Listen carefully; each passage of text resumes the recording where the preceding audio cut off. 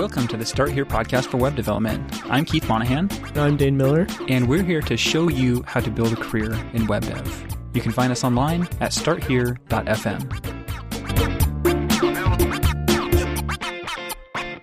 Good evening, Dane. How are you? Pretty good. How are you doing? I am doing great. Good to hear. I am curious if you've ever heard of the website acco.net. No. What is it? It is, it's acko.net, and it's basically this guy who does these math type articles based on around web development, and he focuses a little bit more on like the math side of things, but his stuff is just fantastic. That is so cool. You like the homepage? Yeah. That intro is crazy. Dude, Stephen Witten's great. That's who does this? Yeah, he has a few presentations too, so like if you click around, you'll find him talking about some of his projects like math. Mm-hmm. He has a bunch of really forward-thinking projects, and he's contributor to some of them. I love his stuff. I thought it was pretty cool. Huh. That is crazy. That's got to be Canvas, right? HTML5 Canvas? Yeah, I think so. It certainly is. Yeah. Okay, so it's like this really cool like ribbon that's flying around the page and intertwining with other kind of like 3D ribbons and stuff, and that is just cool. I mean, it reminds me of an old Windows screensaver. Used to do like the tubes and stuff. Yeah, I remember that one. That's fun. I love this kind of stuff where they're using some of these newer technologies. Yeah, and I mean, I think one thing that makes it really interesting about this type of stuff is how forward-thinking it is. The weird thing is, like, a lot of people don't like the math side of web development. Right. And that's totally understandable. I'm the same way in a sense. But I do like to look at this sort of stuff because it's forward thinking in a different way. It's not like building products. It's not building companies. It is instead looking at how, like, you can use JavaScript to implement, for instance, on ASM.js, how you can use JavaScript to implement a 3D world that you could then create a first-person shooter or something like that, right? So that sort of interesting aspect of web technology. Like, yeah, you can do that in WebGL, or you could do that in like Flash or whatever, but this is specifically focused on JavaScript usually and HTML and CSS, which is cool. The web is becoming so much more powerful. This is exciting. Why do you think it matters to build a first-person shooter in JavaScript, HTML, and CSS? Because we have first-person shooters in Flash, in the Unreal Engine on Xbox. It doesn't matter what language we make these advances in. Let's just pick that one spot and let's keep going. So like if we're going to make the advances in C++ and we're going to build like some kind of graphic rendering engine based on that language, then we should keep going and going and going. And they are. But why does it matter to keep porting this type of thing over to other languages? I know, right? It's the reason behind pushing for this kind of thing on the web is that browsers are ubiquitous, right? Pretty much anything can run a browser these days. And so I think the ideal is that you can build it for the web and then it runs everywhere. Right. But I mean, it's interesting because you see stuff like this JavaScript, like first-person shooter engine built in JavaScript. You see like databases built in JavaScript. All these like weird things that we would normally do in C or C++ or something else are trying to be done in JavaScript. And part of me asks, why does it matter? Why are we trying we're trying so hard every year to push JavaScript to its absolute breaking point. And then the question is why? And I think, to me, the answer is people are curious and they're trying to figure out what the edge is because people just like to reach for the edge of things. But then also I think there is this aspect of it that's like, if you do that, maybe we can build better things, more immersive experiences. And it sucks that we can't just create a new language and it's better than JavaScript and it's more interesting and it's more applicable to 3D like rendering and stuff, but it's like they're having to do this with JavaScript because it's the ubiquitous language, and maybe we will get a better UI from all this. Yeah, it's an interesting topic about the web languages that we have now and like what they can do and where they're going to be. It's fun. I haven't looked into what it would take to, build something like that. It's challenging. Yeah, well, I can imagine. So this episode is the introduction to a career in web development, and we wanted to provide you with a good overview about the web dev as a career and what that would look like for you.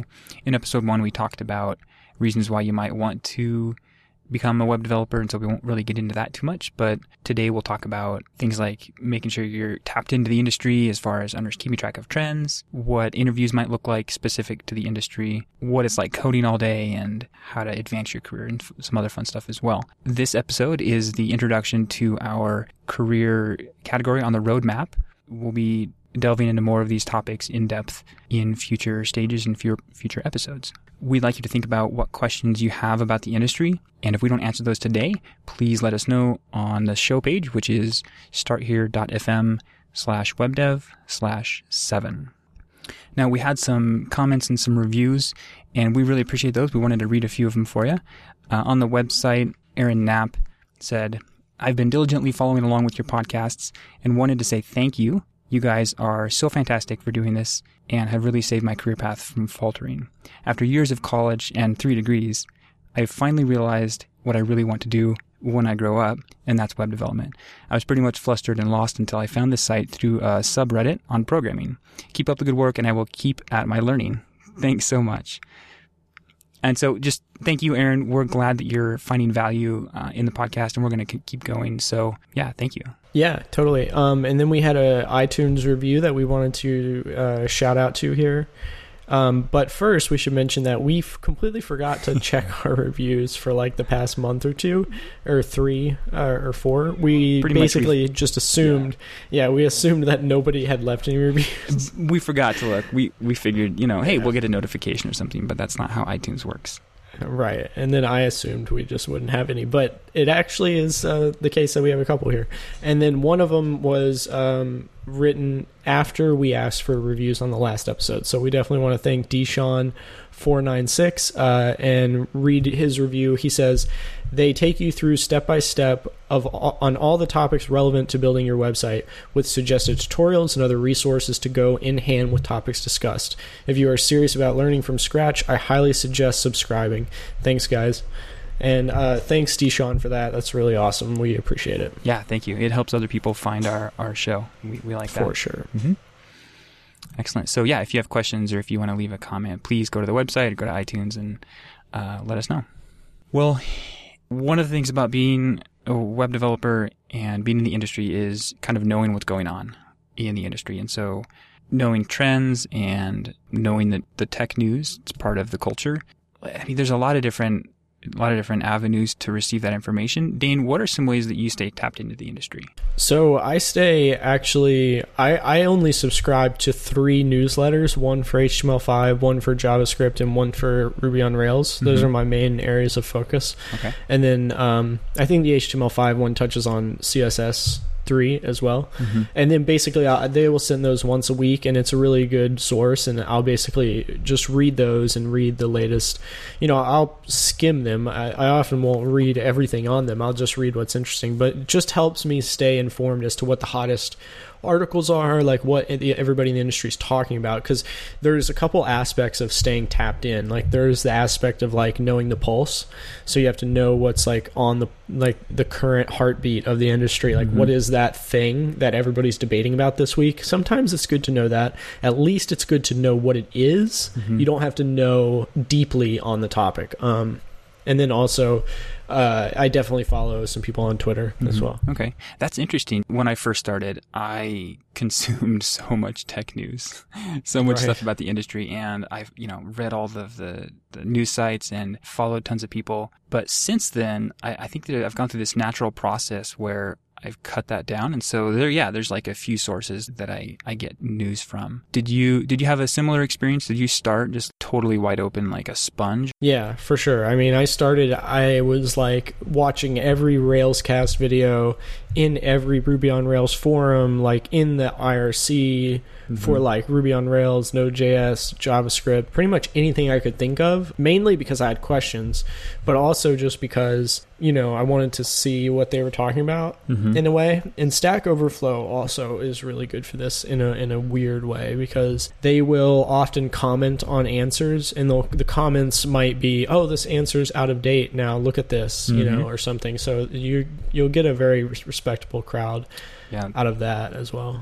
That's interesting. I came across that just yesterday, actually. I was looking at Grayscale in CSS, and it turns out that it was actually an answer on Stack Overflow. It's like, oh, this works great. And then later on, they're like, well, Microsoft actually dropped support for this particular Grayscale CSS feature in version 10 and 11, which is so weird that they would do that. I still don't understand why. But staying tapped into the industry at this point in your journey, we think that, you know, you should just be a sponge, right? Read in your spare time, read, you know, everything you can about the industry. And you can, I mean, there's a ton of information out there, right? I would only limit the amount that you read or consume by, I mean, if you're creating something at least every day, or working on something, or researching, or building your skill set, then I think you're totally good to read and consume as much as you want up until the limits of your curiosity in web development or whatever. And time constraints, right? I mean, we don't want you to be obsessed with this. You need to have some sort of a life outside of this. You know, when I started, I had a job, and so I was learning on the side, and I was in a place where I could like be on the internet, I could read. And so I spent just the first chunk of my time just reading articles, reading about the industry, and that helped a ton, just becoming familiar with terminology and trends and stuff like that. And it helped me to know where to focus, because I started to understand the different aspects of web development and like what I might want to do. So that was good. Be a sponge. So I use Twitter primarily to receive this information. And so I follow just a few people now. One of the news sources I follow is Recode. And so that's at Recode. That is relatively new. That's Walt Mossberg from the Wall Street Journal. So he used to do the tech stuff for the Wall Street Journal. So he went off and started this thing, and his reviews are fantastic. Who else was with him when they created Kara Swisher. Okay, yeah. So that's a fantastic resource. I follow them. I also follow Medium, and they don't necessarily, so that's at Medium, and they don't necessarily talk just about tech news. Do you have some favorites that you follow on Twitter? Yeah, I mean, I think the ones that have always been important to me are people like Paul Irish, developer advocate at Google, really forward-thinking kind of guy. Jeffrey Zeldman, founder of HappyCog, does a lot of Book Apart stuff, sort of the godfather of a lot of modern web stuff that you see I know that's really broad. And then I really like Dan Cederholm, co-founded Dribbble, and he does Simple Bits, I believe also. And then Eric Meyer, who's one of my favorite CSS people, Chris Koye too, from CSS what is it, CSS Tricks. Amazing guy and an amazing site. But Eric also, because he wrote those CSS Bibles, and I have a few. I think they're great if you're interested in getting them. And all those links will be actually on our show notes page also. Yeah. I think I'd like to mention A Book Apart. I have kind of followed what they've been doing, and I've read about some of their books. I've never purchased them, but it seems like that's a fantastic resource. Dean, have you read much of their books? Yeah, I love their books. I've read the HTML5, CSS3 books, Designing for Emotion book, and I think they have one that's on sales, but I may be thinking of a different resource for that one. But those three I know I've read, and I've really enjoyed them. They have a selection of other books that they're still building out their book selection too. And Dan Cederholm actually wrote some of these books, and so they're absolutely fantastic. He's an amazing writer, and he's an absolutely incredible web designer. So that's really cool. Cool. So you don't necessarily need to purchase. You know, we don't think you have to spend much of any money to learn web development, but if you wanted to have some resources at hand, some books, and they look cool. Yeah. They look cool as also. Yeah, their designs are pretty sweet. So these are some good books that we'd recommend if you want to go that route. So staying tapped into the industry is really important.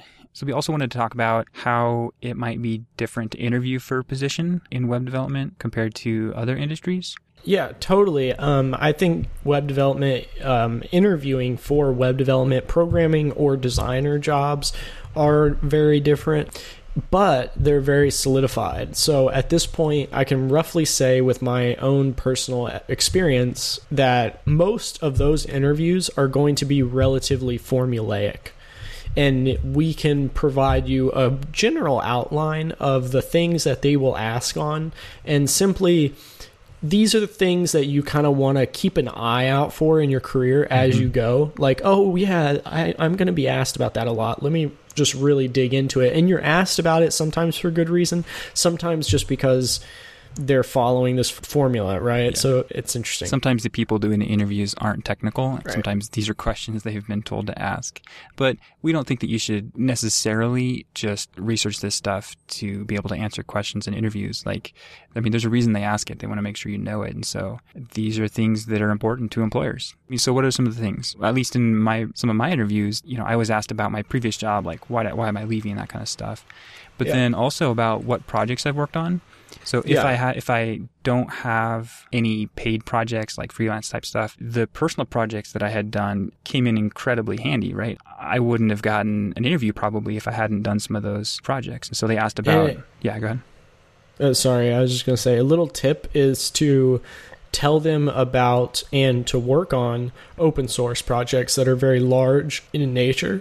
Work on them in such a way that it's obvious that you are a very good member of a team, because they obviously, one of the big things like, how are you going to do on a team? Yeah, you're a freelancer, you're coming to this company, or you've never been in a web development agency before.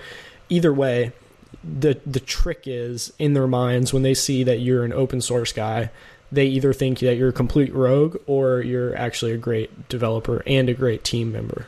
There would probably be some technical questions too. What kind of technical questions have you been asked about, Dane? So these are topics that I think you should be aware of. I mean, obviously, if you're listening to this show, you're probably not going to take a computer science class, but you're going to be asked about, and you're going to be expected to know a large range of technical things, whether it's a front-end job or a back-end job. Those differ. So, for instance, for a back-end job, which means Python, Java, any kind of back-end server-side language or data science-based thing, they're going to ask you about data structures. So you need to formally know the names of most data structures. Very simple. And then they're going to ask you about how to manipulate data structures. So sometimes that's sorting algorithms, and there's very basic general algorithms that are very simple. So like top 5, right? And they may not be asked specifically to write the algorithm, right? Like maybe they would be asked to like verbally process the steps involved. Right. I mean, there's many different types of coding interviews. I mean, a lot of them at the bigger companies do expect you to write, and they expect you to write on a whiteboard, which is a tactic that they use to throw you off, such that they know that you're critically thinking and that you're not just mindlessly writing text that you remember. Because like when you're at your computer, sometimes you just do that. You're just like, oh, this is how to do a B tree or something, and you're like, oh, this is how to do binary search, and it's just like something my fingers know. I don't really have to think about it. But then when you're at the whiteboard, you actually have to think about it.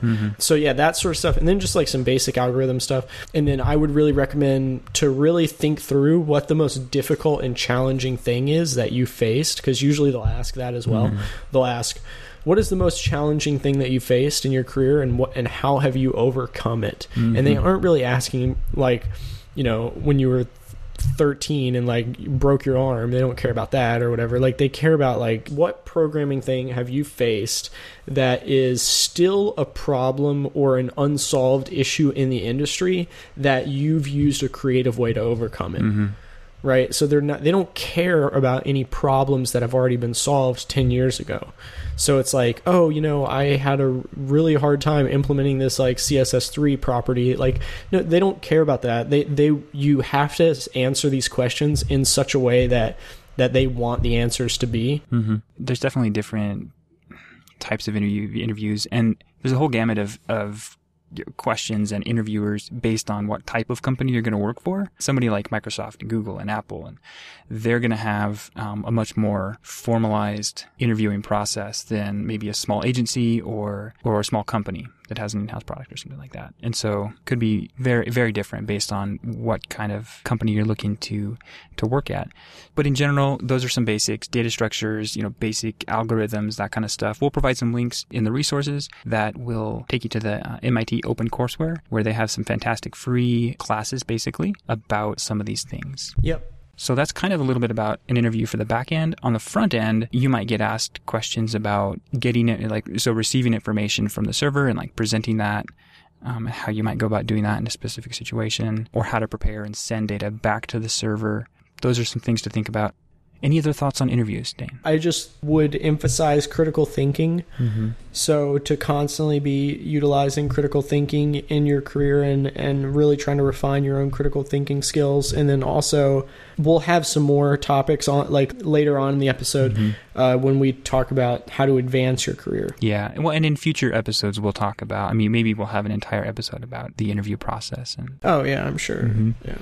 It's definitely important to know your stuff as far as the language that you might be learning and the environment that you'll be working in.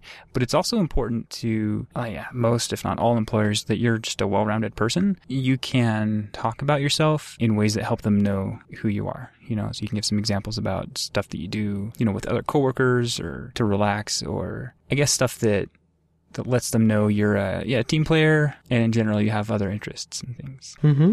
Okay, so that was interviews. What should you expect in your career? Dane, what's it like coding all day? Do you code all day? What does that look like? What's kind of a day in the life of? I think for me, it's changed quite a bit. So I used to do a lot of coding all day, and I still do a lot of coding. And when I was at a digital agency, I definitely did nonstop coding all day, every day. And I think that was really fun. I really enjoyed it. I honestly kind of like working at a digital agency if I'm going to be coding only, because they will serve you up insanely different projects.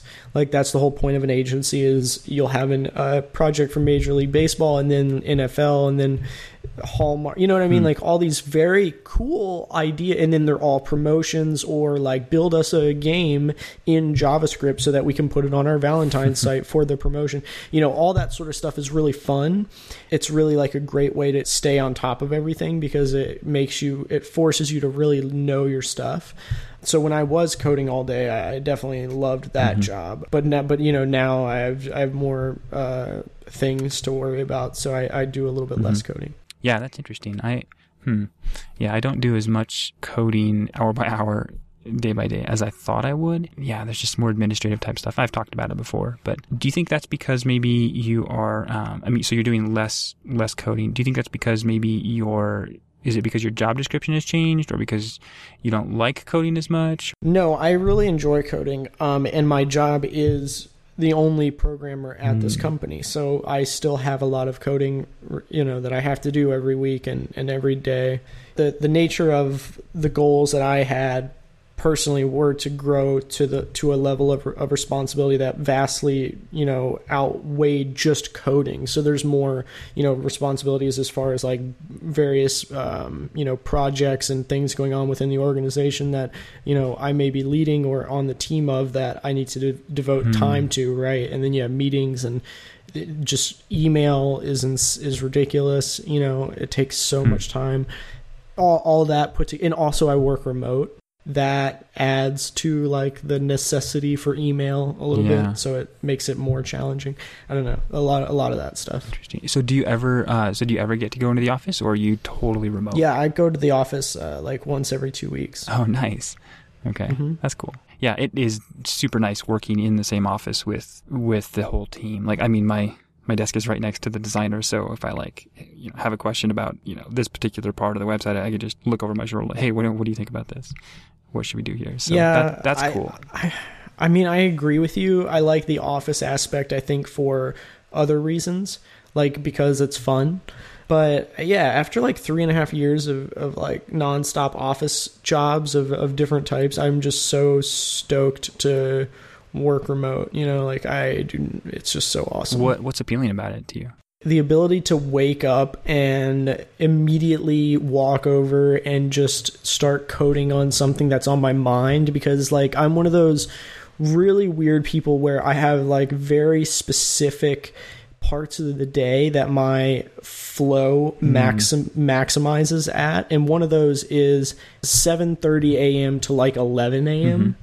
That's like my peak mental performance hour. So literally, if I don't, usually I wake up well before that. But like if I don't, then I pretty much have to go straight into something really, really challenging. Because if I don't, then I just wasted it. Like I just wasted all my mental energy. And if I just spend 7:30 to 11 on email or something, which I could, it's like, what a waste, right? At 4 p.m., I'm going to be like struggling to do this really complicated task, maybe a programming task or something.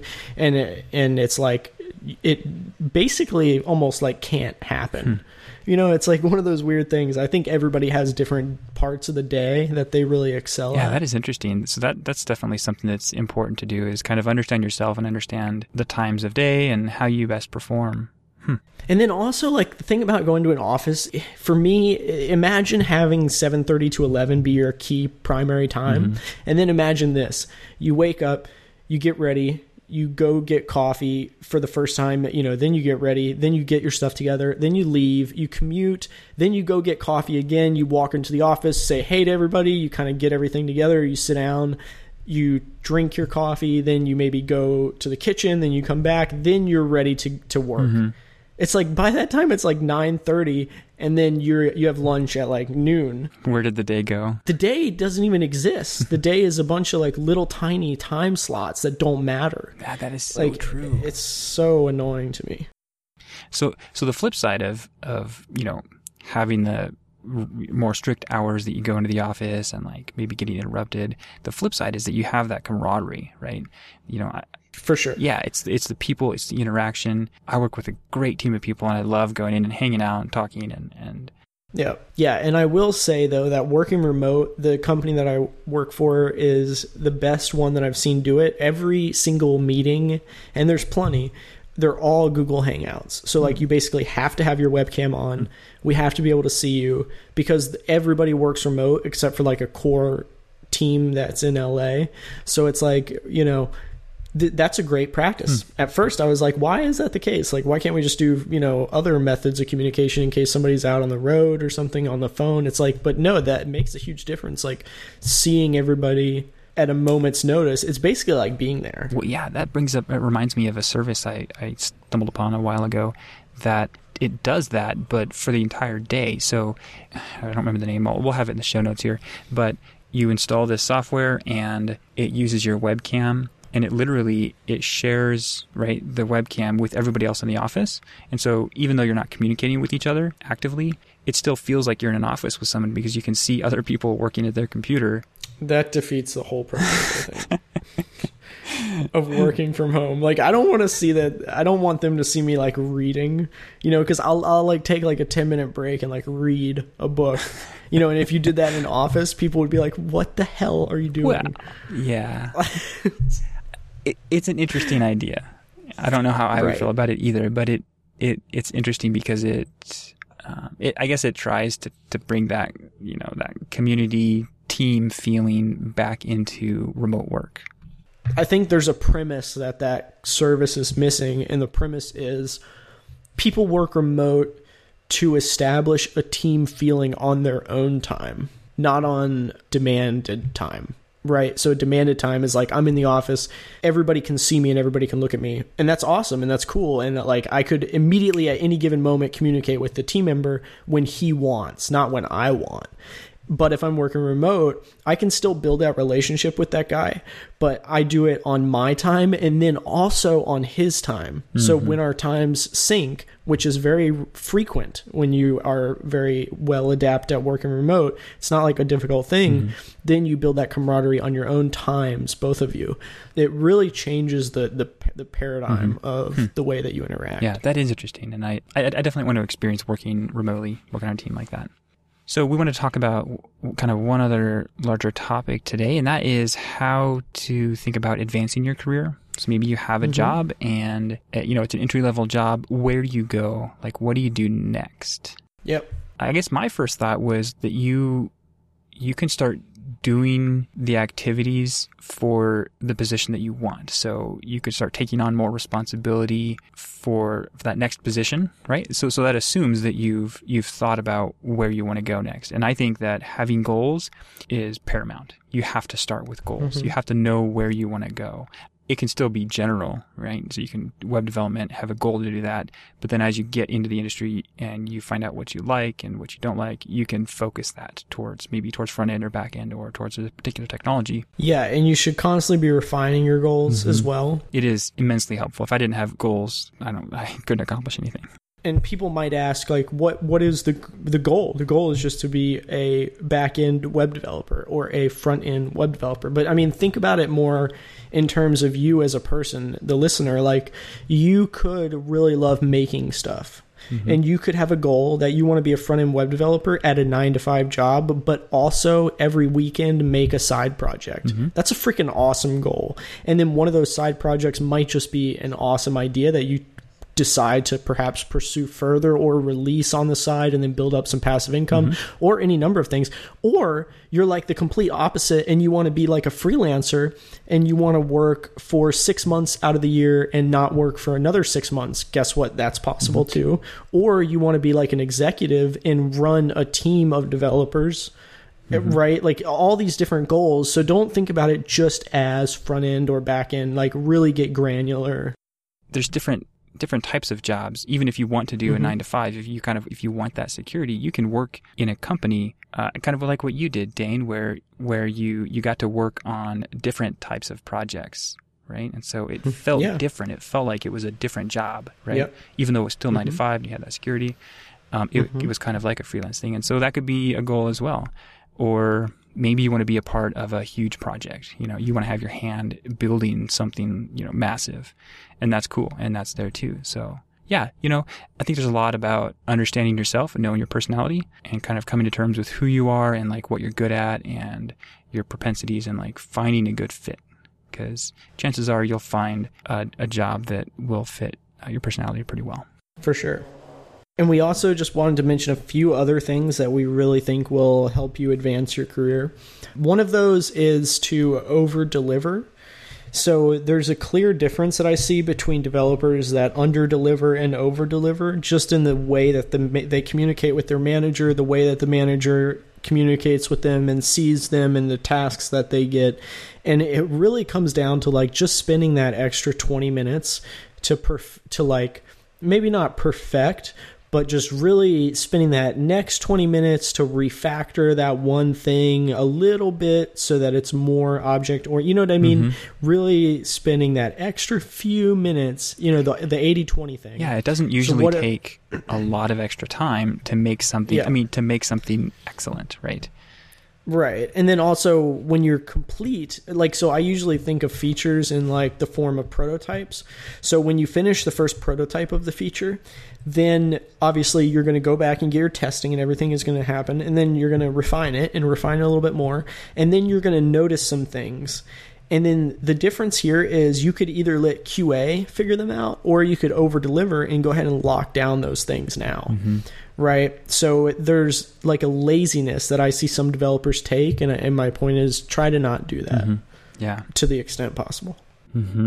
Yeah. So there's something else here too in the back end and in the front end as well. If you're doing a lot of JavaScript and programming on the front end, is to make sure you understand logic. We all use logic in our day, but that's a different understanding than actually digging in and studying it. I mean, Dane, probably know about this. Do you have like a favorite resource for studying logic? Or like, how do you approach that? Yeah, in the show notes, we put Discrete Mathematics and its applications as a great textbook. There's a binary logic section. Look up binary logic just regardless. It's really, really useful to look up a couple things. One is what a proof is. How do you prove something? And I mean, a lot of us are like 20-year-old plus adults and we think we understand how to do it, and mentally we do, intuitively we do, but hearing it all said is very different. So in the computer science for mathematics course that we're going to put in the show notes, he actually talks about proofs in the first episode. So definitely watch the first episode. And then you'll learn about logical reductions and all that sort of stuff. So binary logic and logic in general is a great thing to study first, and then obviously that ties in with reasoning.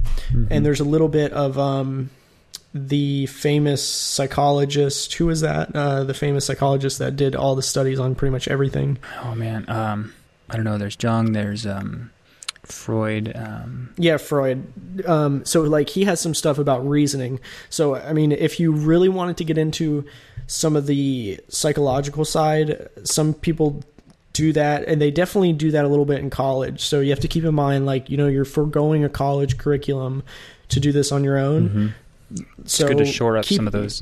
Yeah, it's good to shore up some of that stuff that you're not going to get. Yeah. And so, you know, how do you advance your career? You need to be strategic. Your career is your own, and you cannot rely on your employer, even though it may be a great company, great people to work for. They're doing their own thing. They're building a product, they're providing a service, and that's their thing. And so you have to be a little bit selfish. You have to think about your career and where you want to go. Be strategic. Money isn't always the bottom line. Maybe when you're starting out, for sure, you're going to, as a freelancer or whatever, you're going to take every job you can if that's what you need to, you know, survive. But when you're more stable and you have the option, think about how a job or how a client might help you in your career. So it's about recognizing and acting on opportunities. Yeah, and you have to also keep in mind, like, a couple things here. One is, once you get to a certain point, after you have a little bit of money in the bank, if you're a freelancer, never accept a client that's not going to push you technically. So don't accept a client unless you need the money where you're not being challenged. Because if you're not growing, you're dying. There's no such thing as plateau. Plateau doesn't exist. It does. It absolutely, in any industry, it doesn't exist, I don't think. And it's like, you're either growing or you're dying. Always be growing. And it's challenging, but you're going to feel so much better doing it that way. And the second thing I'll say is, don't always accept a client because of the financial aspect. For instance, recently I was in touch with a client that is in the data center business, and then I had a friend of mine who was looking to meet up with somebody in that business, and I had a way to connect the two of them together, and they both had mutual understandings of things. And I didn't take the client specifically because the industry he was in. I just thought it was a fascinating industry, and I thought, the money's good and the industry is amazing, so I would love to do a project in that space. And lo and behold, because of that, because I wasn't just focusing on money, some other things came out of it, right? So when you start to focus on more than just the money, when you focus on, how fascinating is this to you? Do you have friends that could benefit from connections in this area? Like, when you start connecting people, really magical things start to happen. So definitely start to look at your career as much more than just going up based on money, right? It goes up based on 100 different factors. Yeah. That's really good stuff. And that's a good transition into kind of a wrap up for the episode. Next episode, we want to talk about the community, more about the community and networking in the industry. And so we have some questions for you. How do you involve yourself in the web development community if you do that right now? What does that look like? And why do you participate? So we want to hear from you. Please let us know. And then, do you network right now? Do you network with people for the purpose of getting clients? What's working for you? Or do you have concerns about that? Let us know. Yeah, and if you're just starting out and you're just now starting to follow people on Twitter, and maybe you found some other people, let us know who you follow, who you like. I mean, not everybody's going to follow Paul and Eric and Jeff. You know, those are the people that a lot of us do follow, but perhaps you found some other folks. Definitely let us know in the comments. Yeah, definitely. So you can find this show page today at starthere.fm/webdev. 1/7. So we want to thank you for listening to today and for all the reviews and all the comments that we received. We really appreciate that. We love doing this, and we love helping you guys move forward with your career. Yeah, and it definitely every time that we get an email or a review that's somebody telling us that, you know, we were helpful in some way, we feel so validated. You know, I'm sure like all the listeners can relate when somebody validates your idea or validates, you know, the help that you're giving or trying to give. It's just really nice. So, you know, keep emailing, not just about how much we're helping, because we might not be. Email us about things that you want us to talk about as well, right? Yep. So have a great week, and we will catch up with you next time. Yep. Bye. Bye.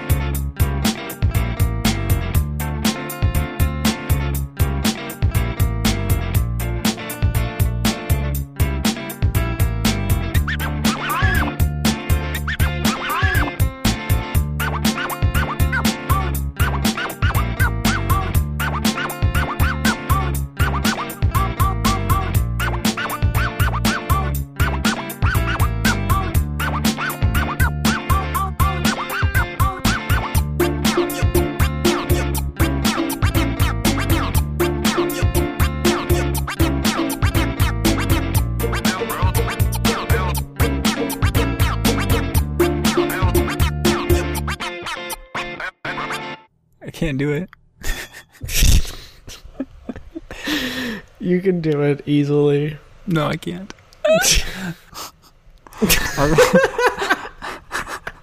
I've been up since 5 o'clock. I feel like I have too, but it's not true. Okay. Sorry, go ahead. Welcome to the Start Here podcast for web development. Are you serious? Welcome to the Start Here podcast for web development. I'm Keith Monahan. And I'm Dane Miller. And we're here to...